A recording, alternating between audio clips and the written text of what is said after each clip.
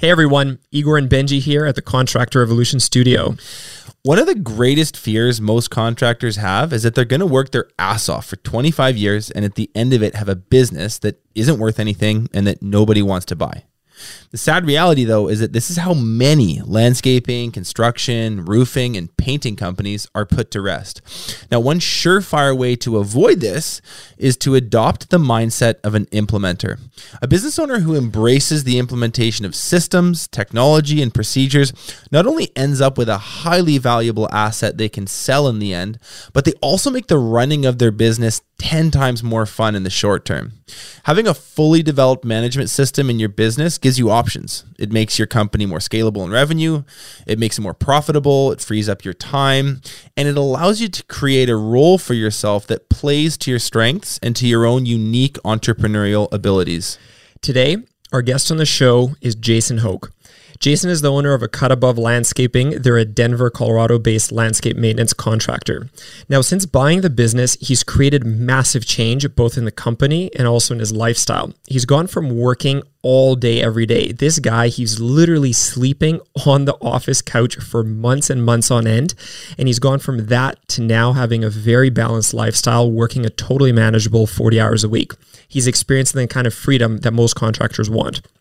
Now, he bought a business that was consistently losing money every year, and in just a couple short years, he's turned it into a profitable enterprise. While turning it around, he's tripled the number of employees, and they're now servicing over 10,000 jobs a year, which is very impressive.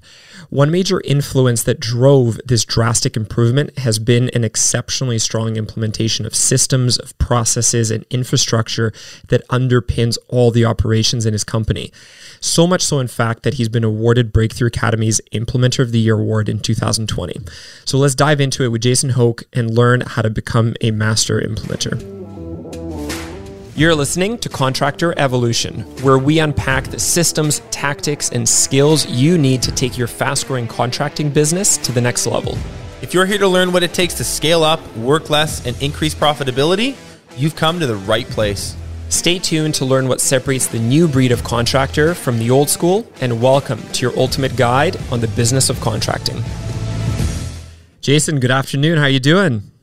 I'm doing well. How are you? Awesome. Really awesome. good. Hey, man. Nice to see you. Nice to see you. So I want to get right into it, man. We got a lot of stuff to talk about today. We're just coming off of a huge win for you, which was getting the 2020 Implementer of the Year award at our Breakthrough Academy Winter Summit. Like the list of systems that you have implemented into your business over the last few years is pretty jaw-dropping, and we're going to get into a lot of it today. But I thought we'd begin just by like asking you this. You know, this stuff takes work. It takes discipline. It takes time. It's not easy. Where did the deeper motivation to take all of this on come from for you, Jason? Yeah, for me personally, that deeper motivation was really just like working my way out of the day-to-day. I started at this business actually as an employee prior to owning it. So I'm not the founder of this business. I started here when I was 15 years old. Kind of just worked my way up and then eventually bought the business 5 years ago. And that first year or two of ownership was much like being an employee, if not worse. Like I was just in the day-to-day every single day in the grind. And it wasn't really ultimately what I was looking for. What I was looking for was a bit more freedom in my life, being able to really focus on the things that I enjoy doing within the business. And so it was clear that I needed to do something to create some consistency there. Beyond that, as we grew, just the old way wasn't really manageable anymore. It's certainly manageable when you're the one out in the field kind of calling all the shots and moving individuals around. But when you want to grow past that point and have multiple teams out there that just know what to do and how to execute, there's got to be some sort of standardization and some sort of like just kind of systemization. So that was the big driver for me. Yeah, it's a really interesting point Jason makes. Like that in my business career has been a lot of the similar pattern that I've always found. And the question I've always asked myself is like, do I want to be doing this stuff forever myself? And I noticed so much in the contracting industry is like, it's all just repeatable stuff. We tend to do very similar things over and over again. And that's been my experience too, is that if you really want to scale and you want to take pressure off of your own shoulders, you have to implement structure and systems and replicable processes that people will follow over and over again.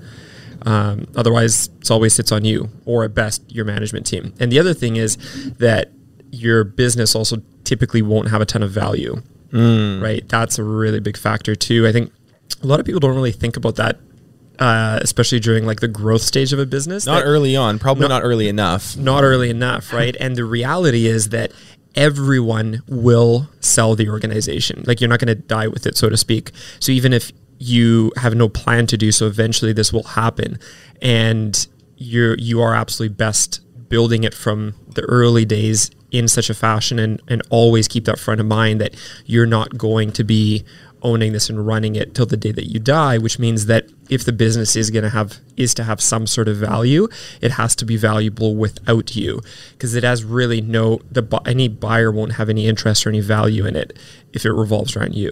Yeah, it's like, it comes up a lot. I see it a decent amount in assessments, and when we're kind of talking to people about Breakthrough Academy and their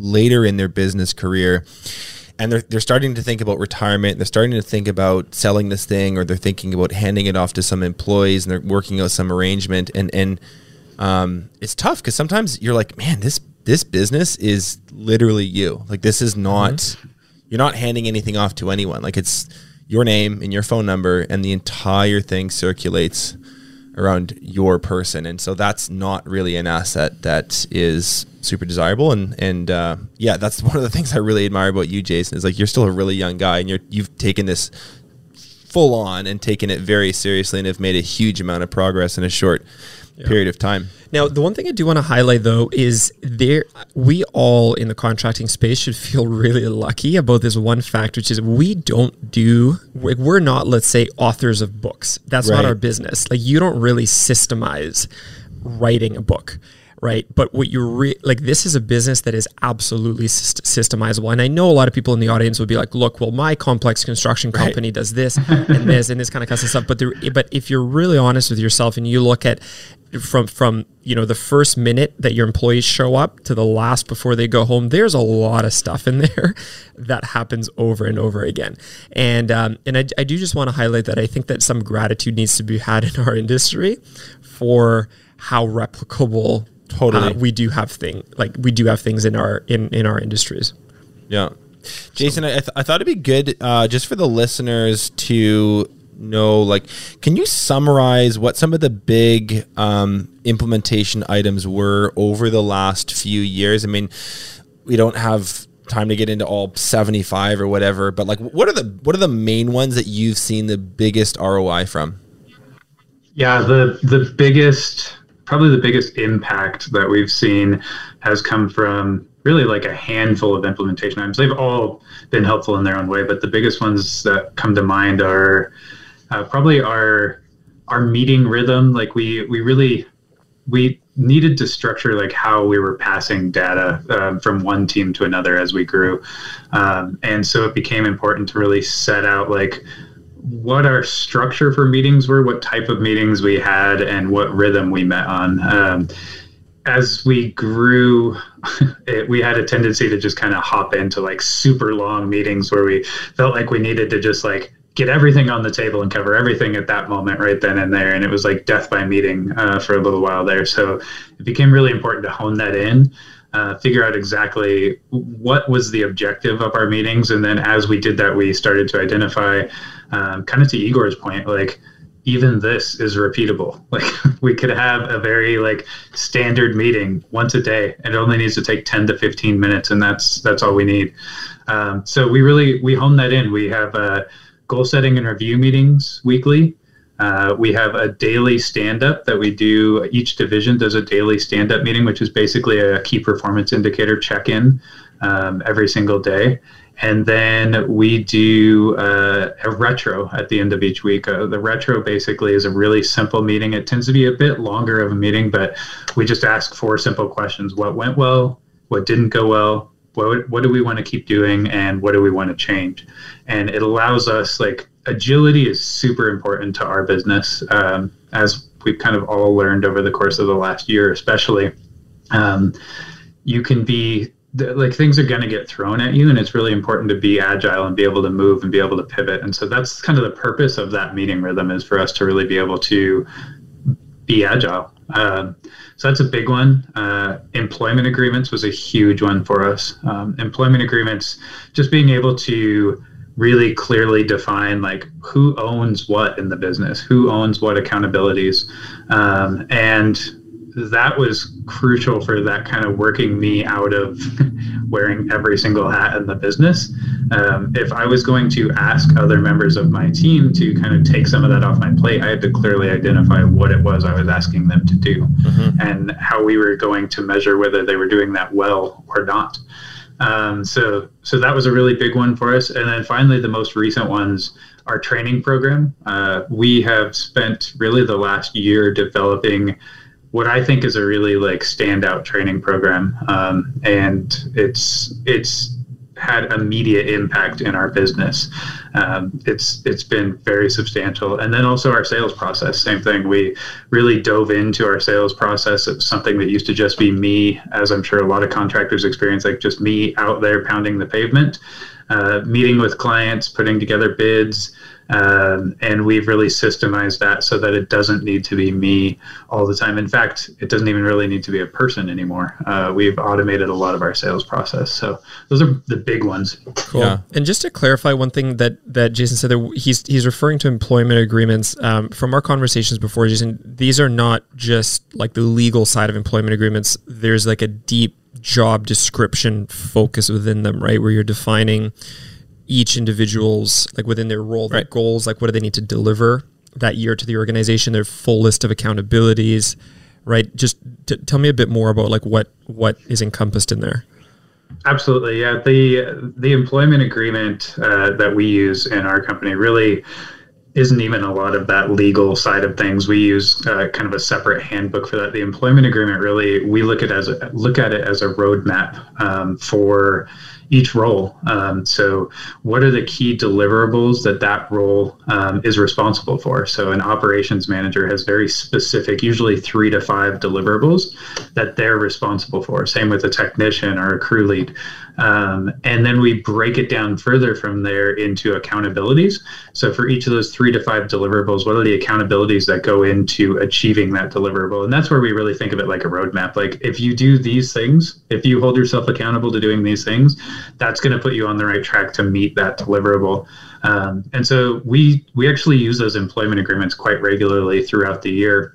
In our regular GSR meetings, we visit those employment agreements. If we're having an issue, like we're falling short of a particular KPI, the first thing we do is usually pull out that employment agreement and just kind of go through those accountabilities. Like, how do we feel we're performing on this accountability and this one and this one? Oh, you need further training on this. That probably has something to do with why we're not hitting that KPI. So this is very different than sort of a generic company-wide handbook that everyone, like, blindly signs on their way in the door. Like, this is different. Yeah, it's very particular to that individual's role.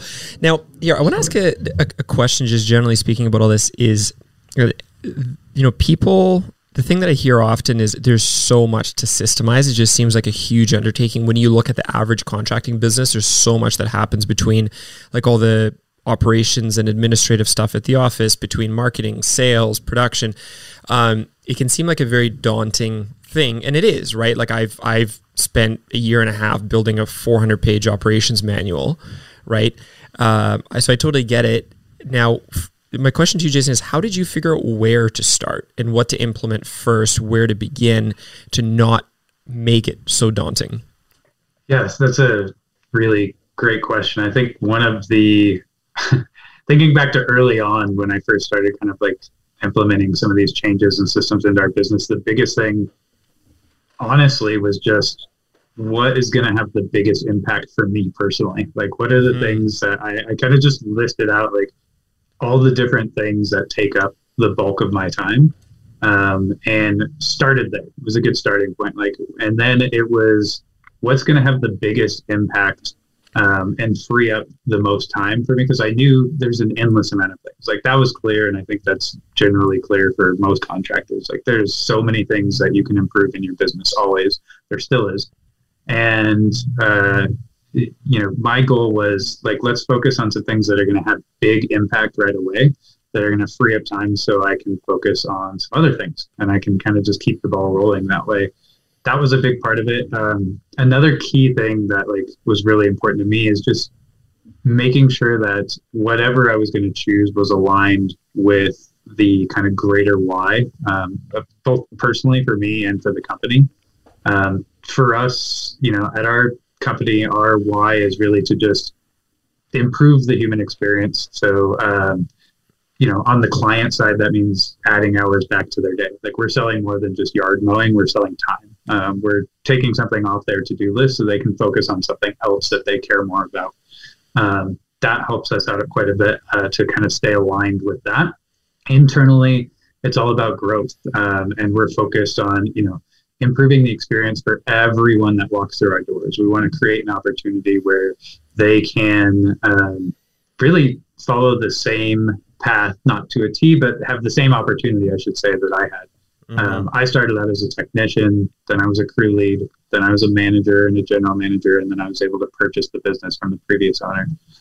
Ideally, I want to create that same level of opportunity for everyone that comes in our doors. So we're still working toward that. It's a big kind of lofty why, but I want to make sure that anything that we're tackling is aligned with that. If it's not going to get us to that objective, then it's not going to be something that's prioritized. Yeah.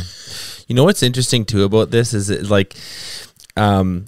is a mindset to adopt, a way of being rather than like a final destination. That's like something that's listeners should take note of. Like, this will never be done. Like, you will, it's just like, you'll like the system that you maybe want to implement this year will make some changes and fix a few things, and then something else will crop up the year after, or you'll just want to get better. So it's not so much like, I need to get all these systems in place and then I'm kind of done and can just like chill on the beach and the business will run itself. Like, I think that's a bit of a pipe dream. It's more of just like, it's a perspective to have and a mindset to have about your business, which is to be constantly improving, constantly finding those areas where things are under systemized or they're disorganized, or you're finding your time slipping away, or you're seeing your profit, fall through your hands. Like, that's kind of a really interesting perspective to have. Now, Igor, like, you've got some good advice on just how to go about prioritizing as well. Like, for someone that's maybe never done this before and they're looking at their business and the overwhelming list that you kind of rattled through there again, are there simple steps you could follow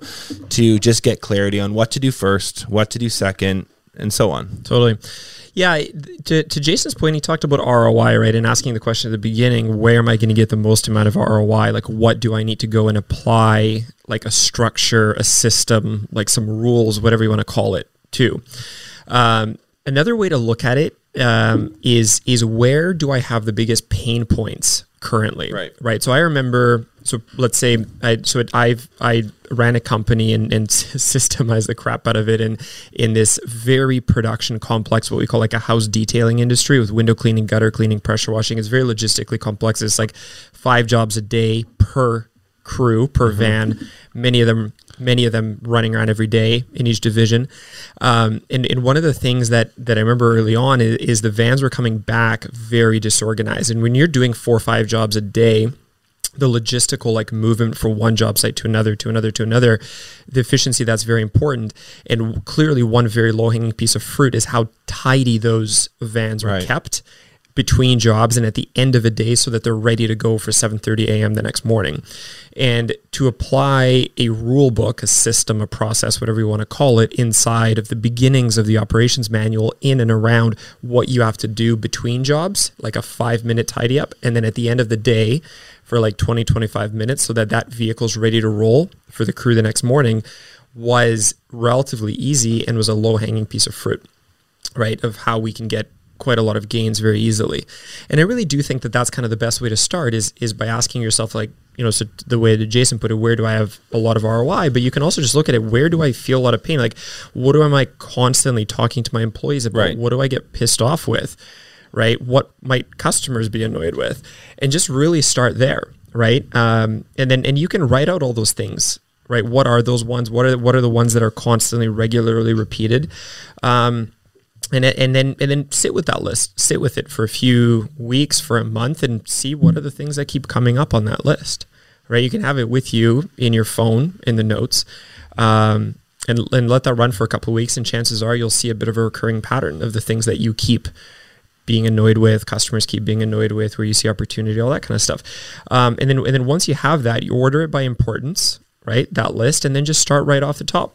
Which of these gives you the biggest headache? Your customer's the biggest headache, and start with that one, and then figure out who on your team, in addition to you, of course, has some expertise in that area, and say, okay, what is the best way to do this? Like, if we're going to have a daily vehicle tidy up procedure, or whatever that might mean to your business, what should that process look like, right? And then apply some rules to it, and then once it is, then you test it out.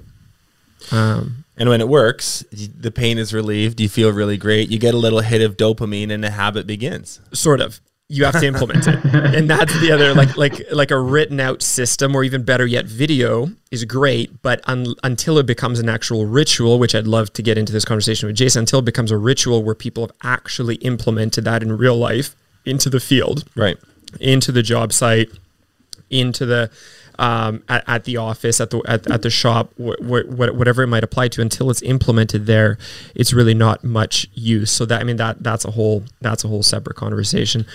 So anyway, that's been kind of my experience. The key is you start with the lowest hanging fruit, and to your point, it's not so much of a destination. It's a way of being. They're contractors that operate in a way of, let's just fly by the seat of our pants. And then there's contractors that operate in a way of, let's constantly be structuring and systemizing. So speaking to this idea of like, go to your pain points first. One of the things, Jason, that you invested in really heavily in this past season was this training program. So what was the pain point there? How did you identify that as like a need for your business? Yeah, honestly, my brain was just like cooking as Igor was talking about that, because I can think of like so many different times that I've just identified like the different pain points, and that's been what kicked off an implementation. This is a great example.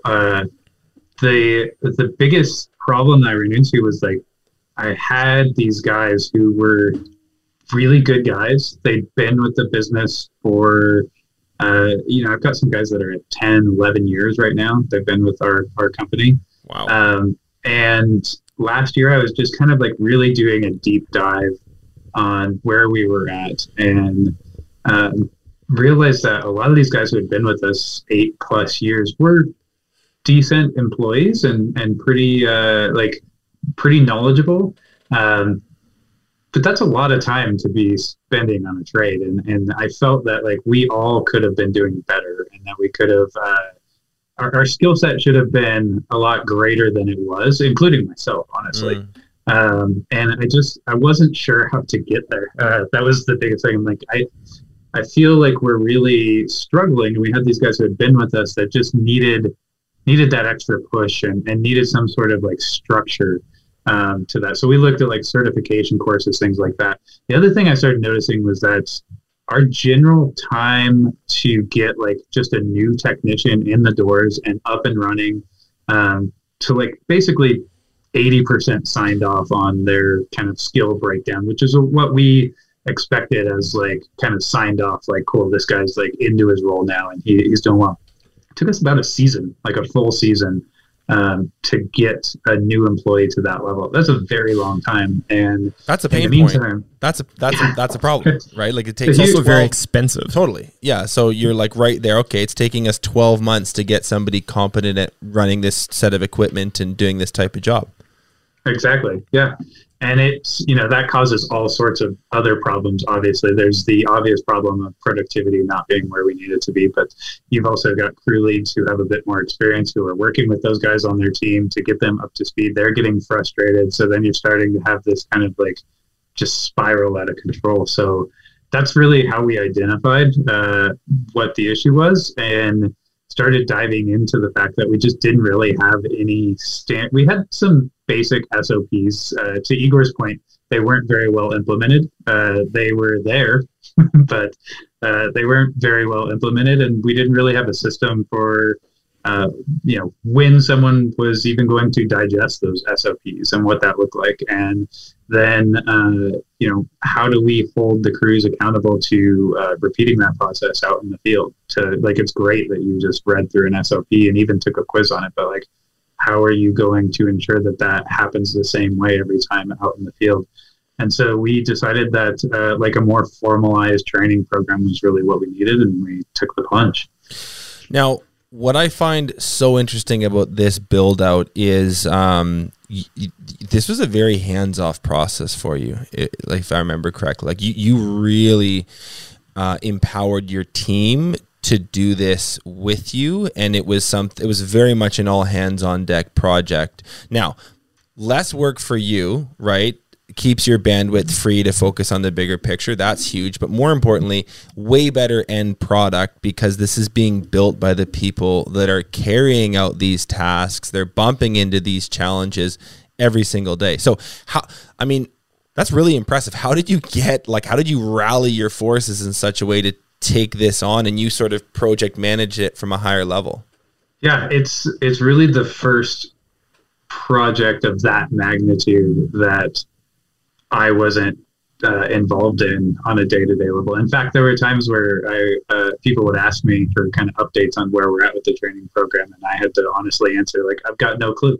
I'm not really involved in the build-up, so I'll have to check in on that and get back to you. So the key for us was starting in chunks rather than just admittedly, I have had a tendency in the past to just kind of dump projects onto staff because I'm confident in their ability. And regardless of how skilled someone is or how much experience they have, if you kind of conceptualize something in your brain and then just dump it off on someone, it's really difficult for them to deliver on what you expect out of that project. They're not mind readers. So the way we handled it with the training program was we took it in chunks. We started with just a skill breakdown. That's all we needed. We just needed a skill breakdown, meaning what skills does each role need to have? That essentially becomes an SOP list. So we started Jason, as a I just group. want to clarify that really quick, because that's, I think, really important to understand very tangibly. So give me an example of like a role in your landscaping business and what might be some of these elements of a skill breakdown. Absolutely. So for the, let's just take like a very entry-level role, technician out in the field. Skill breakdown is definitely going to include the different pieces of equipment and how to operate that equipment safely. In addition to that, it's going to include the breakdown, the SOP of like how we perform services with that equipment. Beyond that, we're going to have more like soft skills, basic like customer communication, because they're out in the field and there is a chance that they're going to run into a customer. Just everything that would go into needing to deliver that role. We even have a SOP on, we call it the morning rollout. So where do I park my car when I arrive at work? What do I do when I walk in the door? What's the process for that? So totally. It's very interesting. So you're basically taking a role and almost like unbolting it and taking it apart into here, the different like elements that make up that role. Absolutely. Right. Yep. Yeah. And that was really the first step. We did that as a group. So it was, like I said, it was our first time really involving the team as a whole in a large implementation item like this. So we started as a group meeting. We just got everyone together and started breaking down. We wrote the roles up on a whiteboard and just started listing skills underneath it and came up with a skill list pretty quickly, actually. And it had a couple effects that were noticeable immediately. First of all, we had our skill list. So we had a list for building SOPs out. And we had buy-in on the training program as a whole, which was really cool because now everyone was involved in that and everyone had a say in like, oh, I feel like that's more of like a crew lead responsibility. Like a crew lead needs to understand that, not a technician. So they were part of architecting the original sort of like framework for this entire program. From there, we started breaking it off more individually. So that was a group setting. Then we started kind of delegating tasks to different members of the team. To your point that you made earlier, Benji, we delegated a lot of the SOPs for like field work, how to operate a particular piece of equipment, how to perform a particular service to technician level roles, which felt like a big risk at the time.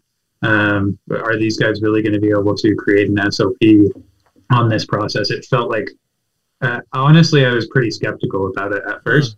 And the SOPs that I got back were better than the SOPs that I had previously built for those things, because those guys are doing it every single day. Certainly, like, they could use some help through the process on like how to format an SOP, how we wanted to see that information presented. So we actually created templates for that. We learned our lesson after the first few. That's like, oh, they just need, it's not the content they're struggling with, it's the format, how to present that content. So, which is easy. Yeah. Totally. It took me did they enjoy it? Build a little, what's that? Did they enjoy it? Like what, like, was that looking back on it, was it kind of a fun project? Did it make them feel a part of something bigger? Like they're putting their mark on the organization in a way. I'm wondering if that was like a cool learning process or something that they enjoyed doing. Most definitely. We did a recap at the end of the year and just kind of had everyone list like their highlights from the year. And overwhelmingly, that was a highlight for a lot of our staff, just being able to participate in that. A lot of our SOPs are better because like they injected humor into the SOPs. They like did a much better job than I would have just kind of listing like do this and do this and do this and do this. There was a lot of humor played into it. A lot of the guys had fun with it. And they're still doing it. Like that's just part of that training program will be growing forever. We're not done with it. We're going to be adding SOPs forever and improving SOPs forever. And it's actually built into the process. So in our platform where we house our SOPs, there's a feedback button for whoever's taking the SOP to offer feedback on the SOP itself. Mm-hmm. Is there somewhere that this can be improved? Is there some way that maybe you're doing it differently in the field and this is something that works better for you? So it's just built into the process. Cool. That's so neat. I want to highlight kind of one important point and just Benji to your question of like, you know, how much involvement did Jason have versus how much his team did? And we're talking about the involvement of the team.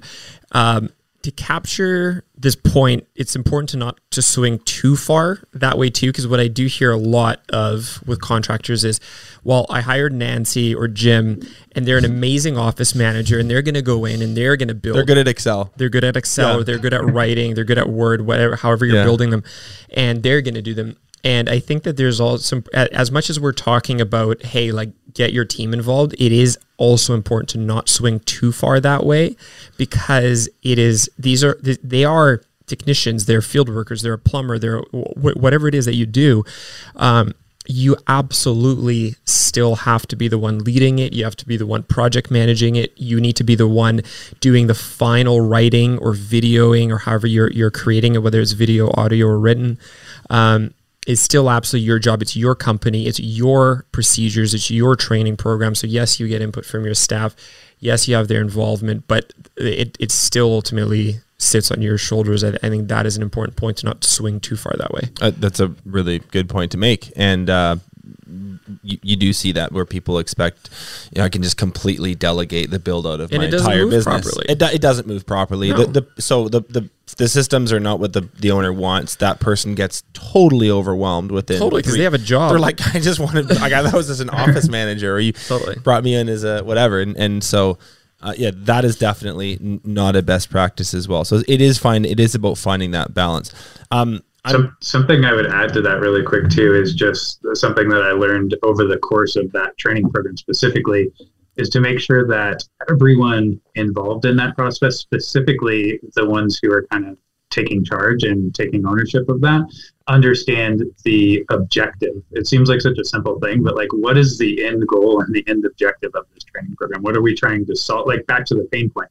What are we trying to solve here? What is the purpose of this? It seems like a very simple thing, but it was something that I noticed through this process that I wasn't great at doing at the beginning, and I got much better at doing over the course of that project. Yeah, if it would be like if, one of your team members who's involved in the creation of this training process can't, in a couple sentences, explain to you the reason why you're building the training program and how it fits into the organization, like strategically, then that's a problem. They're going to build something that doesn't fit or doesn't work or whatever. I'm curious now that this is done, and I'm not saying it's completely finished, but you've done a lot of heavy lifting early in the year, and you certainly have some semblance of a structure. Maybe we'll call it a V1 training program that we know will be added to in the future. But with what you have now in place, like, can you speak to maybe the 2 or 3 most obvious ways that has improved your business?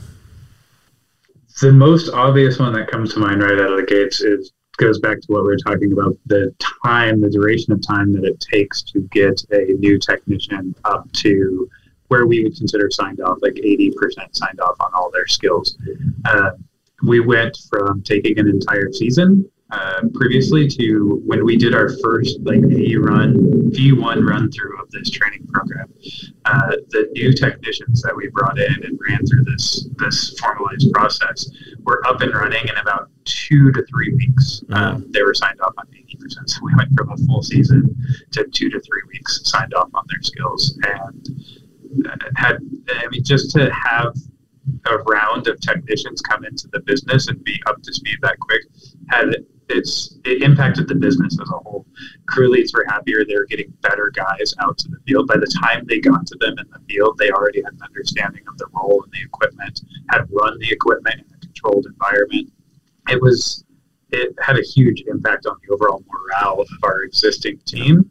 And financially, obviously getting guys up and running in 2 weeks rather than an entire season had quite the impact as well. Our productivity kind of skyrocketed just even in that first run through. I suspect it's had a pretty big impact on widening your recruitment pool as well. Like you can probably hire people with less experience. You're not relying on someone that's been a landscaper for 3 years. You can bring somebody from a different industry, probably bring someone in younger, and be totally confident that they can get their technical abilities where they need to be relatively quickly. So that's absolutely thing too. It's a big part of our plan this year, actually.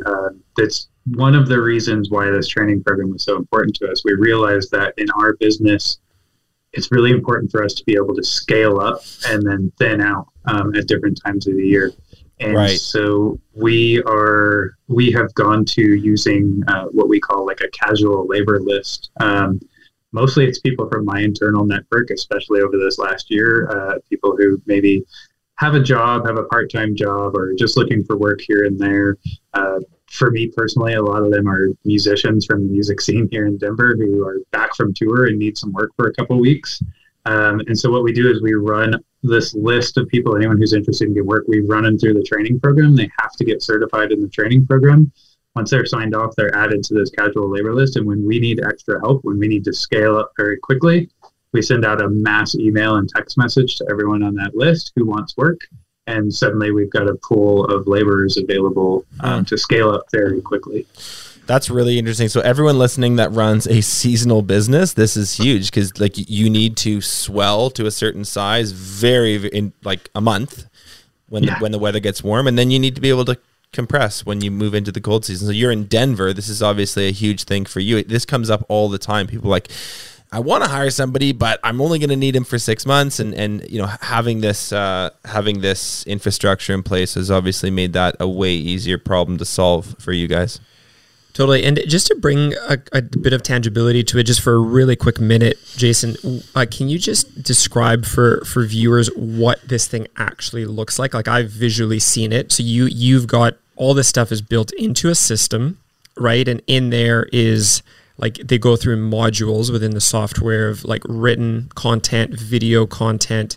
Do you just spend 1 quick minute painting the picture of what it looks like? Absolutely. So that first part of the training program is our online training portal. And let's just take it from the perspective of like a new hire. As soon as we hire a new hire and we onboard them, one of the first things that happens is they get assigned what we call paths, learning paths. And these are really just a series of SOPs that are housed in this online portal. So you're absolutely right. It's a combination of text, video, photos, and diagrams, but it's really just a simple SOP taking you through a process. At the end of every SOP, we have a short quiz that basically just tests the retention, the knowledge there. And then at the end of each path, we have a more involved quiz. It's a requirement to proceed that you have to score an 80% or better to proceed from that point on. So it acts as a filter for us as well. So once you've completed the online training and you hit that 80%, you get cleared to move into the next phase of our training program, which is called sandbox training. Sandbox training is just controlled environment training. So it's time on the tools. It's time doing like actual services, providing actual services, mowing a yard, aerating the lawn, laying fertilizer at our shop. So we've built out a sandbox area at our facility where it's very low stress. Guys can get a feel for the equipment, and we take them through basically through the process of a normal day. So very first part of Sandbox is they're going to go through the morning huddle, the morning check-in. They're going to see exactly what a day is going to look like. Our team captains, we actually have roles built out to kind of lead this process. Our team captains run this. And at the end of the day, you are essentially assigned a pass or fail grade. And it's another filter point at that point. So the team captains have very clear SOPs on how to score this. They're using the Doragi model, so they're demonstrating the skill, observing the skill. Everyone talks about it as a group and kind of gives feedback on how that person performed. We've found it to be a very effective way of learning, very quickly too. And once you have passed that sandbox training, it's kind of like a bit of a ceremony at the end of the day. That's when you get like your logoed up gear, you get your hat, you get some swag, and we kind of have a welcome party at the end of the sandbox. We're going to start working in like barbecues, things like that at the end of this event. And it's really like congratulations, welcome to the team. And you're cleared to enter field training at that point. Field training, all of that information that the team captain gathered from the sandbox training and from your online training now gets passed off to your crew lead and his weekly GSR is one of the reasons why a GSR is so important for us. And the crew lead is now kind of taking ownership and helping to move that technician further down the path, and they're incentivized to do so. So there's a process for kind of moving up. We allow all of our employees to dictate how quickly they move up at our company. So it's really just based on how quickly are you getting signed off on your skills and meeting certain benchmarks. So we have benchmarks that are tied to our core values in there as well. But as soon as you've signed all those off and checked the boxes, you're no longer a tech level 1, you're a tech level 2, and you just got $1 an hour raise. You can move up into the next tier from there. So it's very self-driven. And we've added some fun little incentives in there along the way as well. Like our crew leads get an incentive every time someone on their team advances to a new level. So they're incentivized to help everyone drive up through that process as well. Jason, that's awesome, man. That's such a good bit. Thank you for describing that. I want to highlight one kind of important piece around what Jason said is if you think about your role as a leader in a business, in a contracting business, if you are to grow long term, and I'm thinking big picture here, right? You have to, as a leader, create an environment and a process where people can get skilled up relatively quickly. Mm-hmm. Because if you're going to grow, you're going to need more people, right? That's how we work in the contracting business. We can't grow without people doing more stuff. It's a labor at the end of the day. And so there's this key element that you must get in place as a leader, which is how can I get my people, new people skilled up more quickly, and how can I scale up my existing people to take the higher level roles to make room for new people coming in? And some of these things that Jason just spoke to in the last couple of minutes are so important, right? How do we systemize and structure training? How do we create test environments to be able to test people? How do we certify people that, yes, you're competent in certain skills? How do we celebrate that with them to create a culture of improvement, of moving up in the company, right? And that, I think, is something that we don't maybe necessarily always keep front of mind, but perhaps should, because if you want to grow, like, that has to be part of your repertoire. And it goes right down to the level of the individual. That individual wants to grow as well, so they need to see the path in front of them. So, okay, I'm just going to be a technician this year, but if I actually get through all these competency models and I become, really good at this role, then I can move into a crew lead, and then I can move into this. Like, they need to see the ceiling be high, and there's room for them to grow as well. And that's what I think. I've seen your software and how all this is built. Like, from the perspective of a new employee, they look at this, go, holy smokes, I'm going to be here for a while. Well, look at how long he's keeping people. Exactly. Right? Like, that wouldn't be the case. You're not going to hire high performers who want to stay around a long time if there's no developmental path, 100%. if you've not set up the environment for them to grow. Right? You're always going to be capped at that kind of labor. So if you're sitting there asking yourself, why am I keep hiring these kind of people? And there's probably an element of this in there. 100%. Yeah. So awesome. Good. Benji, let's talk about sales. Yeah. This is, I want to get into this because I just think this is one of the coolest things I've heard. So, I mean, I have, Igor, I think we all have just spent hours and hours and many, many weekends and evenings, on driveways, in yards, looking at houses, giving quotes, trying to do deals. I spent a few hours that way. It is a grind. And Jason, in all his brilliance, has figured out a way to not do that anymore, or certainly do a lot less of it. So tell us about how you've automated your sales process over the past year. It's just a fascinating project.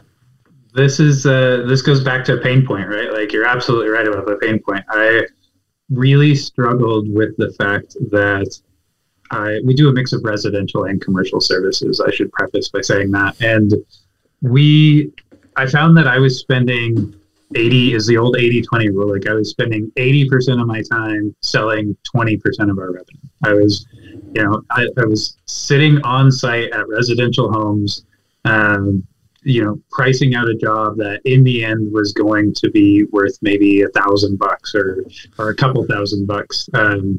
And a lot of time went into building those proposals and to the back and forth in the sales part, just communicating with the client, especially on the residential level, because at that job size, it's a volume game. We need a lot of those jobs to really make it worth our while, especially when you also have a commercial division and you're looking at like, oh, I just sold one of those jobs, and that is like 20 of these smaller jobs. Like, the frustration just builds there. I bet. And it did for me. So we really wanted to automate our process. The first thing we did is we automated our one-off services. So this is like a la carte services that are super low average job size. It's like an aeration, a fertilization, a sprinkler winterization, those one-off services. For us, it's maybe $100 for that service. A lot of contractors will say it's hardly even worth it to do those services. The way we automated that was the first project. And that was actually something that we did a long time ago. It was something that I actually didn't even own the company yet when we tackled that. And we just implemented an online scheduler that was client facing. So the client comes in, they select their zip code, because density is really important when you're trying to build volume like that. They select their zip code, they select their service. It only shows them availability for their particular zip code because we pre-built the availability out. They schedule and they pay online and it's taken care of. So in that process, literally no one has to touch the sales process. We focus more on top of the funnel stuff with that, just driving people to that scheduler. So we focus a lot on marketing, email campaigns, that sort of stuff. And we just drive people to schedule, they schedule that service. The frustration, so that was really cool to get that going, and we felt really good about it. We also knew that was our foot in the door. That's why we did those smaller services. It was our foot in the door to potentially sign that customer up for a recurring service, which was a higher value service. And we were very eager to do that, but we were hitting a ceiling because, again, I was the only person providing these bids. I had to go out and run the entire sales process. And so that was what we decided to tackle last year, is automating the recurring service sales. The first thing that we did was we changed our pricing structure entirely. We created more of a bucket system rather than like each yard is going to get an individual quote based on just previously it was just based on my knowledge. Like I would just look at a yard and that's about a $30 a week yard. That's a $50 a week yard. Really not a consistent way of bidding. And so we created a bucket system that was based on square footage of turf. And so it's not every yard is getting an individual quote. They're thrown into a bucket. And what I mean by that is it's priced in tiers. Like 1,000 to 2,000 square foot yard is priced at this amount. A 2,000 to 5,000 square foot yard is priced at this amount. And what we found is working off of averages like that, the amount of time that it saves to bid makes up for the fact that you might be making a little less margin on those jobs that sit on the higher side of that tier. And it all averages out in the end because the majority of the jobs you're going to get sit on the lower side of that tier. So it's just been a huge help with that. So that was the first step in that process. That's just smart. That's just smart. So it's an interesting comment. And now this does really apply mainly to what we might call like low average job size services. So this certainly doesn't apply to if you're a GC, to your construction company. But I think for any of these, call it like sub $1,000 average job size services, I think this is a very interesting thing to think about. Now, I remember many years ago, I was developing a company which is now huge in all over North America, Shackshine. And I remember we did a ton of market research at the beginning, talking to other companies in that space, what we kind of coined house detailing, but it was this window cleaning, gutter cleaning, pressure washing world that Shackshine really revolutionized. And we had the same house that we had quoted on over and over and over again by other window and gutter cleaning companies. And I was watching with the detail that so they would send someone out, sometimes the owner, to quote it, and he'd spend quite a bit of time there, and we'd chit chat, and we had the same house quoted like 15 times to understand a bit about like how competitors' pricing works. And every single time the to-be competitor would come and quote it and spend like 45 minutes there, plus the drive time. I was like, this is insane. This is like a $500 job. And we came to the same logic, and it went like small shack, medium shack, large shack, right? Buckets, right? And people were like, well, that's crazy. Like, what, your pricing is going to be off. But at mass scale, it doesn't. It averages out. It averages out. It didn't end up mattering, right? So anyway, that I think that's a point mainly for services that fall in this low average job size group, but it is something interesting to think about. And the other thing that's cool, and this was a really heads up play by you, Jason, because you very easily could have just discarded that. You could just say, well, we're not going to do jobs that small. It's just not worth their time. That's what a lot of people can and do say. But what you miss by doing that is like there's a huge amount of brand building that goes on with these small, rinky-dink jobs, so to speak. Like you said, you get in the door, you build some rapport, they know your name, they know your brand. Well, they're recurring. One day they actually are going to have like a much larger project to give you, or they are going to refer you to their buddies. So it's, now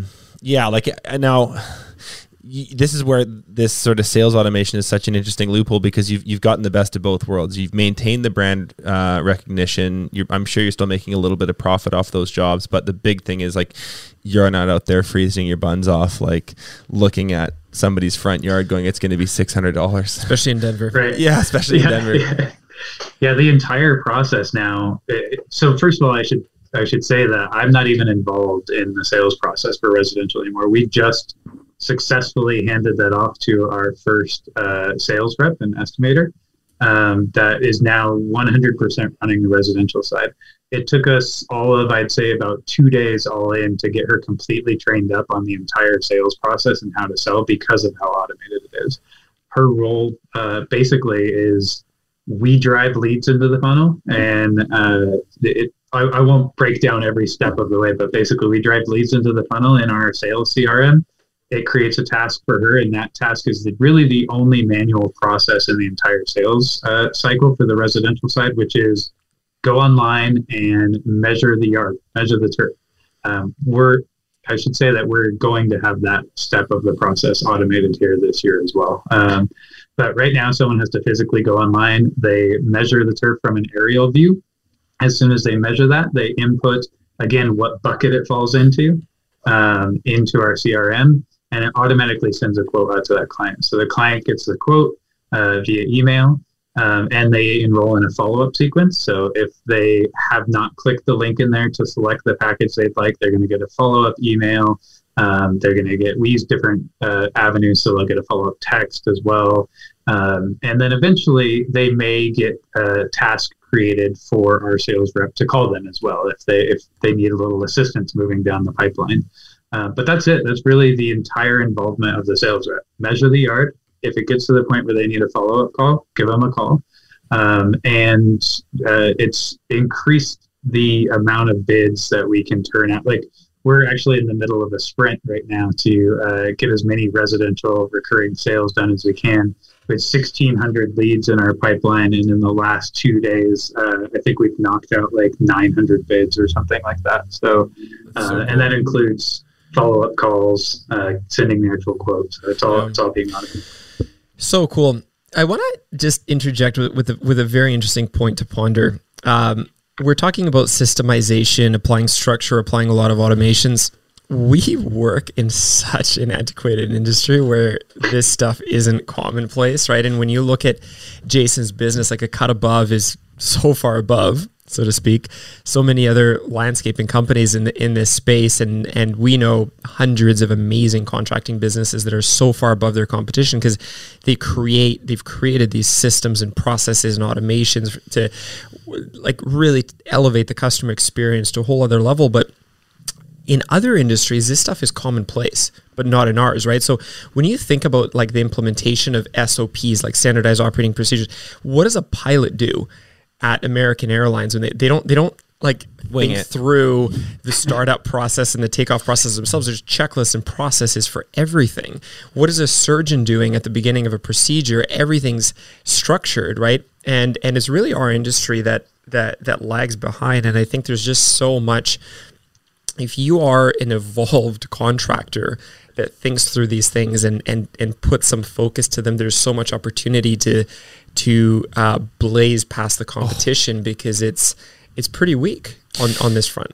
Yeah, that's starting to change. Like we're kind of seeing that more and more every month, every year. Like customers are getting smarter and these systems are getting better. And you know what?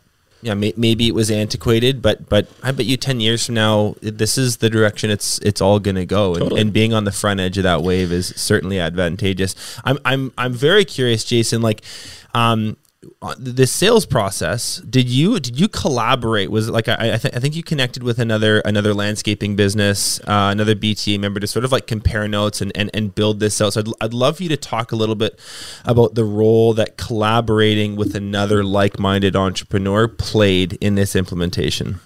Absolutely. I'll start before I get to like the collaboration with the other landscape company.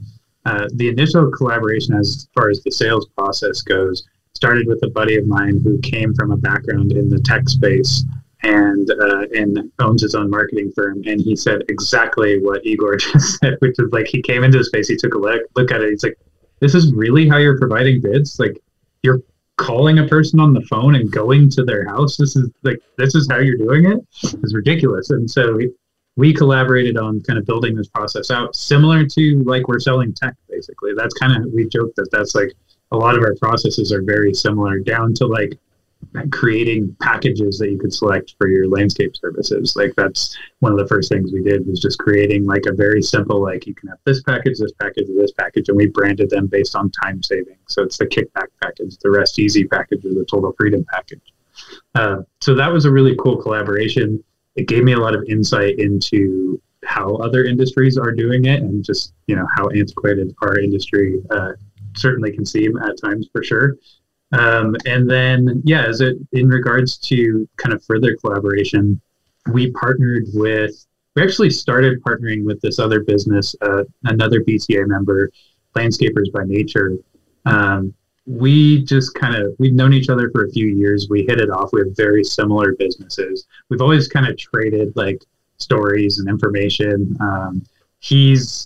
Brandon has been a huge help in like when I'm stuck on something. He's like, oh, I tried that once. Like, here's a SOP I came up with, and we'll send it off. And it's been really helpful for me.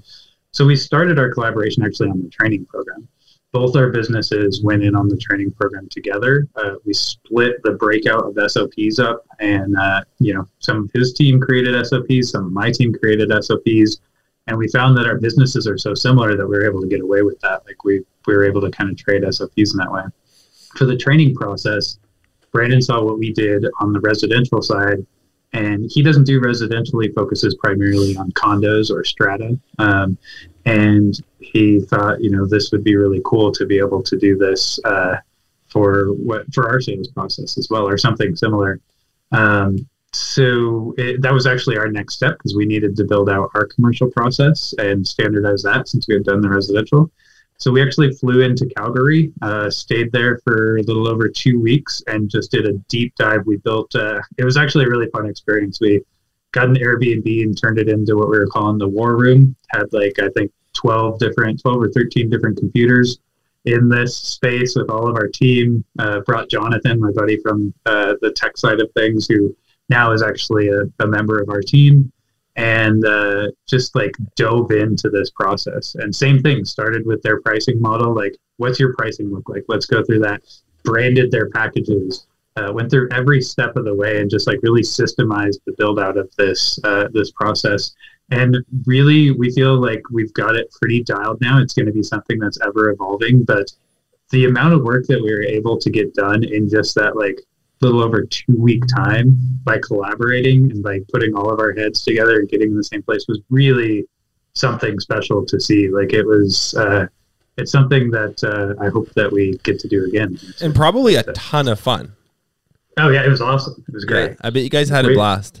This is another key, like, yeah, that's such an interesting point, right? Like, speaking of antiquated kind of trends in this industry, in other industries, it would be way more common to collaborate with other companies in the space. I mean, contractors historically don't do that a ton, but this kind of evolved way of this much more efficient way to do it is to look at what are other companies in the space doing and to collaborate with them. I mean, it's so cool. Now, your example is kind of interesting. There's a fellow Breakthrough Academy member that's thousands of miles away, in fact, in a different country in Canada, but to look at a similar business and say, like, what can we learn from each other, and to do it as well. What all tech companies do is do stuff in sprints, where you sit down and you just hyper focus on something for a week, for 10 days, whatever, and punch something out is also a very neat application to this. There's some underlying wisdom there that everyone can take, though. You don't need to fly to Calgary to like get the benefits of collaborating with someone. Like,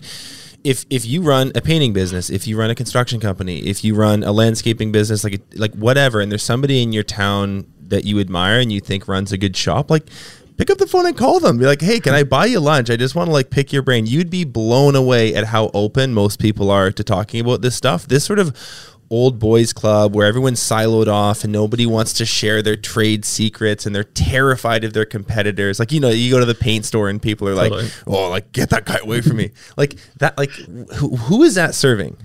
Totally. Nobody. And it's a roofing company, dude. This is not like the code behind Netflix. Totally. Yeah. Like, it's like you guys can share notes, and the reality is you're both going to be better off. The market will be better off. Like, it's just, I really admire people that sort of have that approach towards other people in there. So you guys are on the same path. You're fighting the same fight. Like, get together and talk about it. You may be able to learn something. Totally. That sales process, I will say, is so much better than if the alternative, if we would have just hunkered down and worked on it ourselves for our own company. Like, we put a lot of work into helping another company build out their sales process, and in turn we got a ton of value out of it. There were things that I never would have thought of or seen in our sales process that was just very simple to them. They're like, well, why are you doing it that way? Why don't you just do it this way? I'm like, oh yeah, right, makes perfect sense. That really is we're talking about just yesterday, we were joking around like analogies to kind of like history and big picture life stuff. I mean, I'm going to come back to that. This is the hallmark of the human mind. Is it not? Like, what separates us from highly successful animals? Like, what separates you from a grizzly bear? You're not stronger, more powerful. You don't have more endurance. What you have is a mind to collaborate with other humans. Yep. and like language, right? That's what's made the Homo sapien the most successful species this planet has ever seen. And it's our ability to collaborate with other people. So we should use it sometime. I agree. Jason, I want to switch gears here.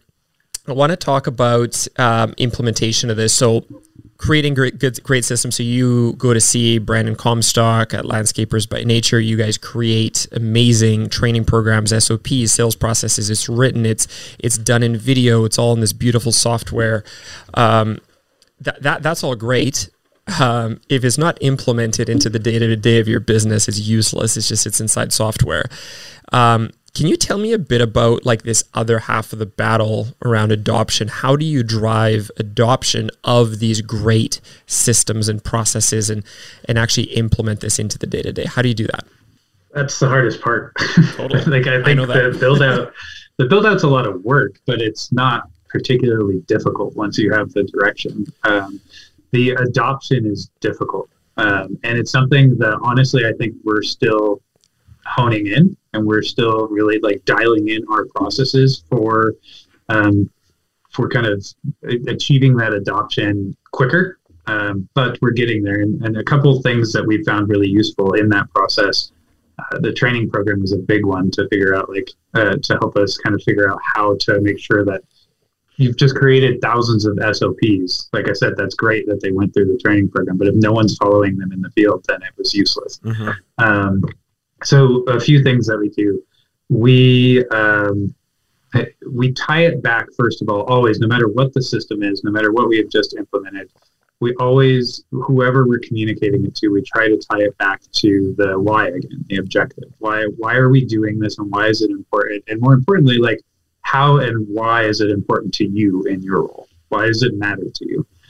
Because if we can't clearly communicate that, then it's going to be really tough to get any sort of adoption. That's just what we found.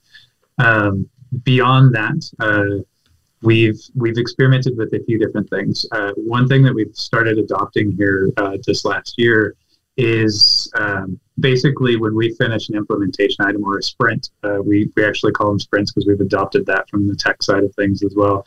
When we finish a sprint, no matter who ran that sprint, because now we're doing it in teams, if it was the operations team or the office team, the last step of that sprint always is a debrief to the leadership team. So they need to present to the leadership team from all divisions of what they just accomplished, what they did, any highlights and milestones from that implementation item, any key things that we all need to know, and how they fit into each different division in the company and why it's important to each different division in the company. So we start there, and now we've got buy-in from the leadership staff across the board. Once we've done that, oftentimes what we'll do is, if it's a more like a process, a live process that's going to be run, before we roll it out to the whole team, we'll test it with the leadership team. Because now, a lot of times, our office manager is just being clued into this thing that the operations team just did. She knew it was happening, but this is the first time she's really seeing it tangibly. So she's a great candidate to test the process out. She has no previous experience with it. So let's run her through it and see if she can follow the process based on how you've laid it out. So we do kind of those trial runs with the leadership team. We found that to be really useful. And then we'll do sometimes segmented rollouts for the rest of the team as well. So with our training program, the first group of people that we ran through the training program was actually our existing staff. We had crew leads who were taking technician modules and going through the technician process and doing technician sandboxes. But it allowed us to gather a lot of feedback on that process and make some corrections before we rolled it out to truly like new employees coming into it for the first time. Right. So those have been some good tools that we found really useful in the rollout and the adoption. The last thing that just popped into my head that's been crucial is setting a focus after a rollout. If we just rolled something out, we make sure to highlight that as a focus in our daily stand-up meetings, our GSRs, that's what we're talking about and checking in on and putting some accountability to for at least the next couple of weeks. If we just implemented a sales process, we're going to be checking in on those sales KPIs as a group, even if you're not directly related to that sales process. In the leadership meetings, we're going to be checking in on that process for the next 2 to 3 weeks, so that there's another layer of accountability there, and it becomes habit. Building habit is what we're really after. So it's just like it becomes second nature. Totally.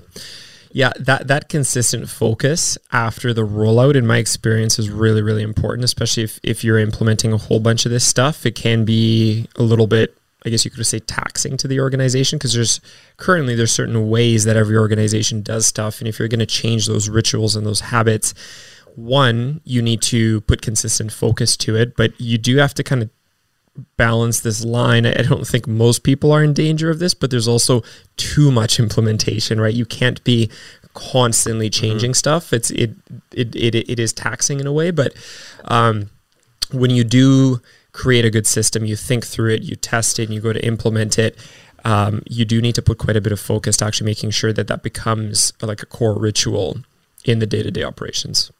Absolutely. Another thing that we've found really effective is you can almost always identify a KPI that this particular process or system is meant to improve. Like typically, that's why we're doing this. And so, as the as the final step of this, the sprint or the rollout of this implementation item, it's making sure that we have a really dialed way to track that KPI and make it a focus during our normal meetings, because nothing will get buy-in and adoption quicker than seeing tangible results. So if the objective of the training program was how quickly we can get technicians up to like their certified level, then make sure that we're measuring that and that we're talking about it in our daily meetings and building a scoreboard for it. We're big on scoreboards. So we want them to be able to track that, everyone, whether it's a technician, a crew lead, no matter where they're at in the company, we want them to be able to look at a glance and see whether what we did worked or not. And both are important. If it's having a positive impact, then great. But if it's not working, that's just as important. We need to think about something else and pivot a bit. So good. Jason, there's like 100 gold nuggets in here. I don't even know where to begin. So much value you've just shared between the training program, the sales process, how to sort of diagnose your own business and go about starting down this path. I want to end on a really open-ended question here, which is just like, what advice would you have for a young entrepreneur who wants to systemize their business, who wants to step out of the day-to-day, who doesn't want to be bogged down in operational details from now until the end of their career? So someone who maybe has that desire, who has that spark within them, but is intimidated or just not sure where to start, what would you tell them? It's a very loaded question. I feel like I'm putting you on the spot. So I just finished reading Extreme Ownership, so it was bound to come out at some point during this podcast. But Jocko, yeah. Once you read Jocko, you can't not talk about Jocko. Everybody knows that. It's like so. The floor is yours. About. Yeah, let's hear it. So I would say the first thing is, as Jocko would say, prioritize and execute. So prioritizing at the beginning is super, super important. We talked about it at the top of the podcast. Like, identify the things that are going to have the highest impact for you, and free up some of your time. Because at the beginning, it does not make sense to just dump stuff off onto someone else. You're not going to be able to just hire an office manager and give them this implementation item and they're going to run with it. You need to put a bit of work in on the front end, and it's going to pay off tenfold on the back end. So that's what I experienced. So prioritizing in that way. For me, it was, I needed to get out of running the day-to-day operations. I needed to not be involved in that process every single day. So I focused on improving our efficiency in the field. That was a big pain point for us. I created an incentive structure for our guys so that they were operating more efficiently. And then I focused on those things that could free up some more time for me so that I could then create a new role, which was operations manager. I worked someone from the field up into the operations manager role and was able to get him trained up fairly quickly, work alongside him and make sure that he understood that objective and that why that we were working to. And then only once I had done that and once he was comfortable with it, start involving him in these implementation items and getting him involved in that process. I did the same thing on the office side. I was doing the day-to-day with the operations side, running operations. I was also answering all the phones, sending all the invoices. And so I did the same thing over there. Just focused on the big items, like could I automate something to make it so that I'm spending less time on it? Or could I just systemize it so that I could easily train someone else to do it? And then kind of just chunked off that way until finally I was able to get an office manager in there, have her up to speed on running those processes and then tackling her own implementation items. So I prioritized in that way to just slowly start peeling things off my plate. Then once I had that really awesome team in place and had created a little bit of buy-in on this process, then I started practicing what Jocko would call decentralized command. So that's tough. It was really tough for me at first because now I'm the one who had done all these things. I'm the one who had got the ball rolling. And now I needed to delegate and therefore kind of let go and trust that other members of our team could handle this stuff as long as I clearly communicated the objective and as long as we had a process for it. And so that became really powerful. And I feel like we really just kind of hit that point this last year with the training program and the sales process implementation, where we're really starting to put that into practice and get deep practice with that decentralized command. And, I could go on and on about the different things that are important with that, but really it just comes down to objective, making sure that they understand the objective and not just dumping. You still got to check in regularly. You still got to be involved in the process, remind people of that objective throughout the process. Those have been the key things for us, I would say.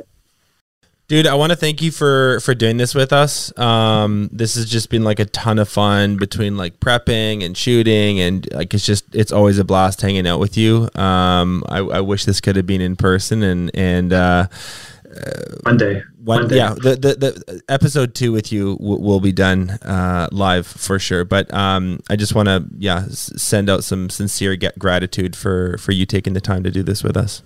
Absolutely, I really truly appreciate it, and I appreciate everything you guys have done as well. I've said this a million times, but there's no way that we would have got any of this stuff done if we didn't find DTA. It's the whole reason that we started implementing this change. So really, truly appreciate that. And the community that you've built. We talked a lot about Brandon, but there's a million other entrepreneurs that I've connected with and collaborated with on all these different things. So appreciate that. Thank you guys for that. Awesome. Thanks, Jason. Thanks, and talk to you soon, buddy. Thank you.